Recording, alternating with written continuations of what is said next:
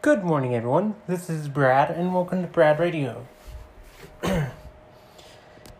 I'm very excited to tell you all this because today is our first Halloween episode. And with Halloween episodes, the spook factor is raised by 10,000.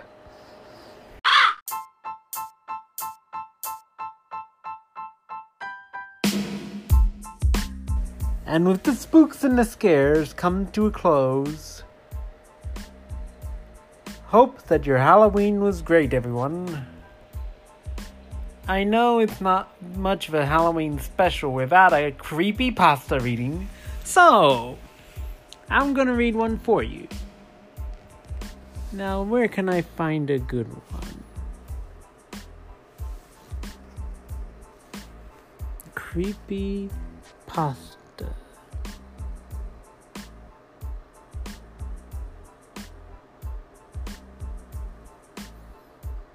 Let's find a good one.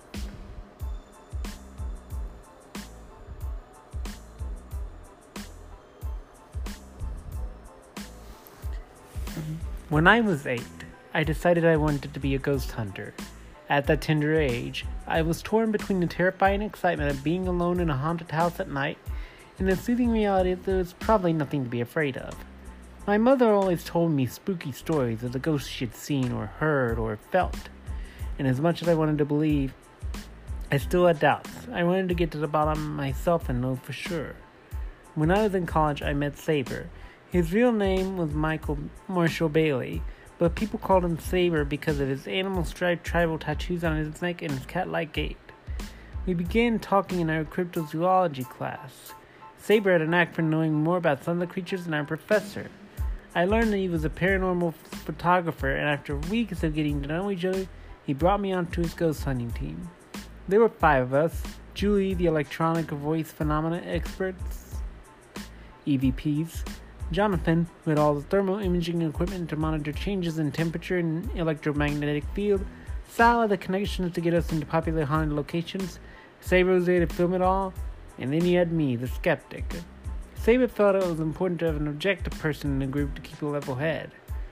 Saber had been building his team for months before he was finally ready for the first assignment that would take place during spring break. We were headed nearly 800 miles away to a small town in Louisiana. When the flat expanse of Indiana turned into the sprawling green of the South, we knew we were almost there. We left on Friday, and after 3 long days, we emerged from the van. We were here. Hotel Verona. Hotel Verona had been abandoned since 1971. Once a popular stop along the way to New Orleans, now was a dark stain in a quiet village. Having done my research, I knew that the hotel had been built by the wealthy Martin Vasseur in 1948. Named after his wife, Verona was known for its aesthetic grandeur, luxurious creature comforts, and some of the best Cajun cuisine in the area. During this first decade, many famous faces and well-to-do travelers made sure to spend the night at the hotel and dine within the exclusive club Adelaide. During the 1980s, however, Vasseur had financial trouble, and the addition of new major highways routed traffic away from the elegant Verona. After gambling heavily to try to revive some of its fortune, Vasseur lost most of his money by 1968. His wife caught pneumonia and died, leaving him alone and penniless.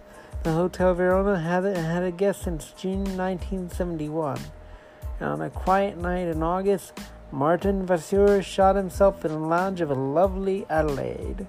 Without an interested buyer, Verona's beauty faded away. In 2008, a historical society tried to renovate the hotel, but strange noises, injuries, and reports of being unable to remove artwork scared away the workers.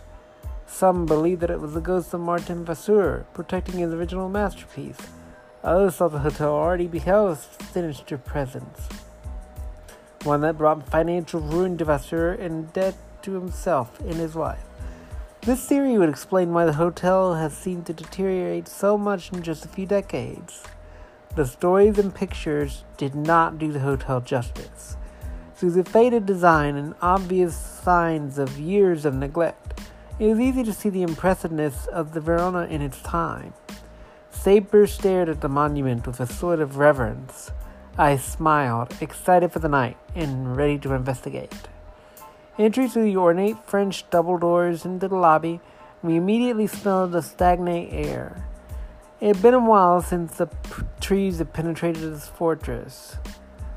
Dust covered every inch of the main floor, from the oversized concierge station to the grand ballroom. Occasionally, a critter would scurry off to safety. We decided to first set up the equipment in the old Adelaide restaurant and nightclub, where Vasseur killed himself. It was in the basement of the hotel, and since the elevators were no longer working, we had to lug the machinery down a flight of dusty, creaky stairs. I was the first into the club. All the intimate, clothed tables sat along one of 4 tiers, looking down onto the stage. You could almost hear the Louisiana jazz playing as the finely dressed waiters served French wine and spicy jambalaya and prawns.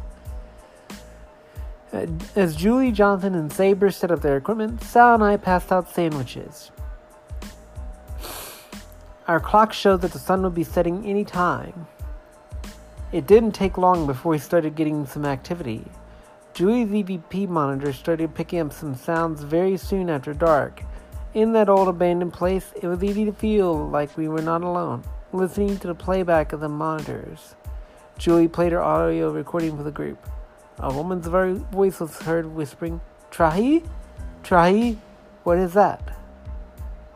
"It means betrayed," Saber spoke up from behind his camera. "My grandmother was French."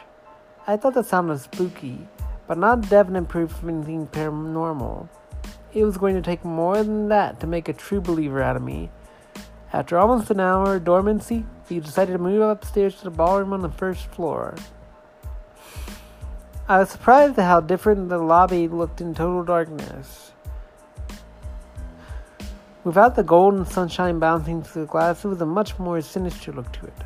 Only the light of our flashlights could distinguish color.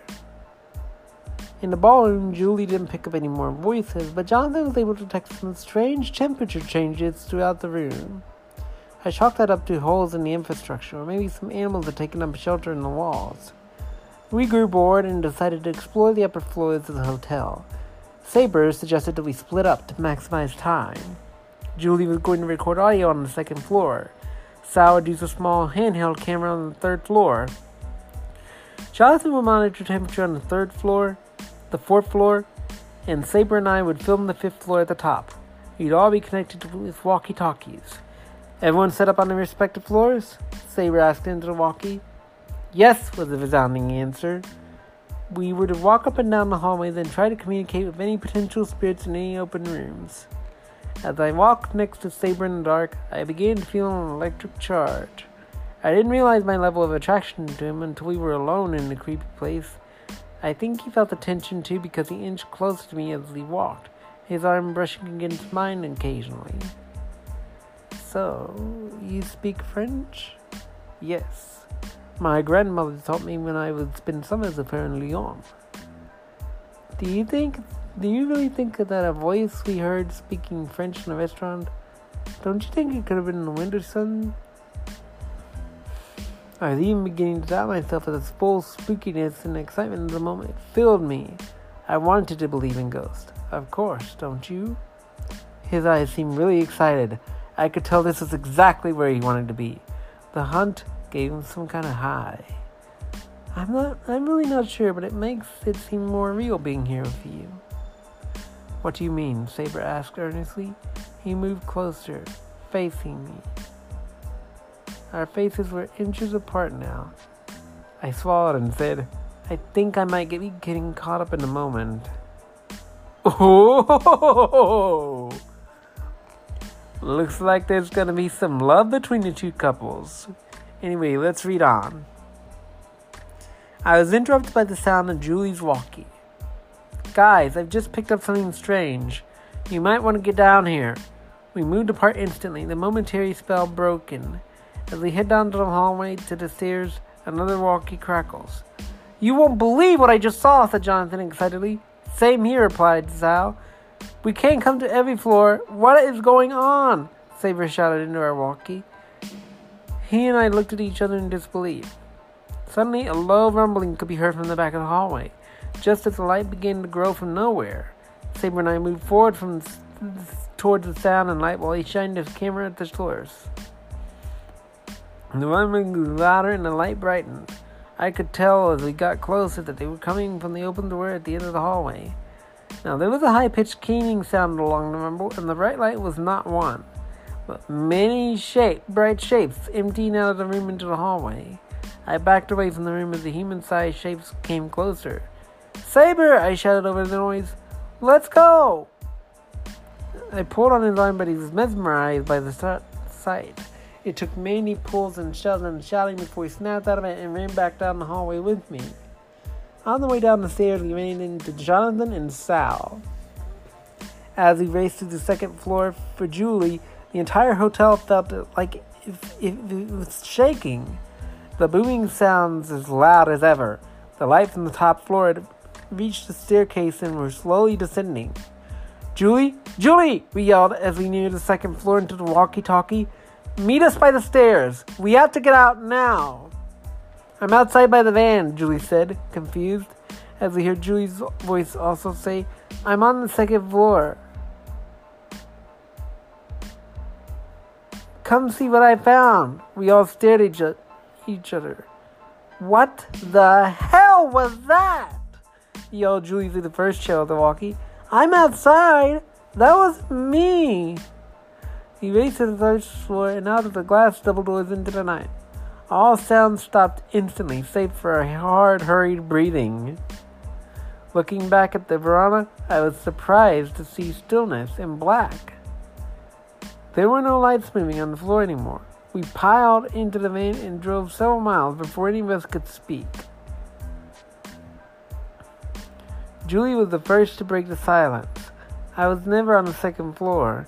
I went outside to get to the van first to get more batteries because my walkie-talkie died. When I tried to get back in, the door was stuck. That's when I heard you guys screaming. What was that? We heard you early on the walkie too. You told us to come down right before, well, whatever the hell that was. And Jonathan and Sal said they saw something too, Saber recalled. "No, I never said anything." "My walkie died right after I heard Julie," Jonathan said, as he looked fearfully at Sal. "Mine too," said Sal. "This is messed up. I heard loud noises upstairs and ran to find you guys, and ran into Jonathan just seconds before you two appeared. Why was it impersonating us?" "Sounds like it wanted us to get to the second floor," said Saber. "It was silent for a while after that. The trip back home was uneventful, and we made it in 2 days instead of 3. None of us felt like stopping. I lost contact with the group after that. I think we all just wanted to forget the experience.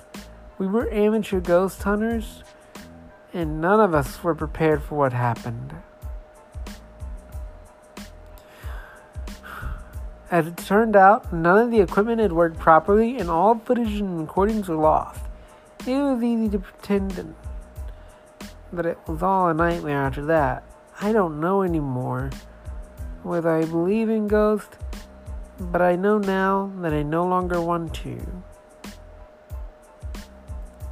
In the epilogue of the story, after I submitted the story, I received messages from readers about the land that Hotel Verona stands on.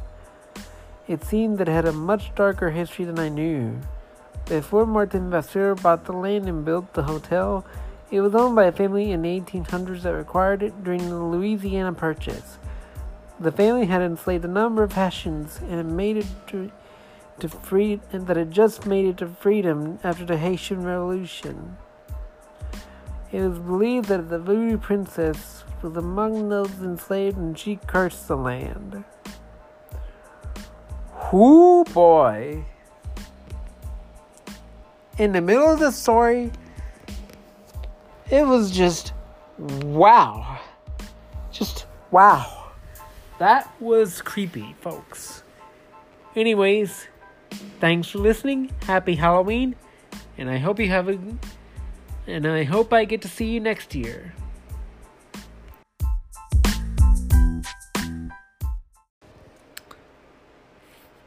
For the future, should I start recording creepypastas? As a regular feature here on Brad Radio, leave your voice messages to let me know. With that, thank you for listening to Brad Radio, and good night.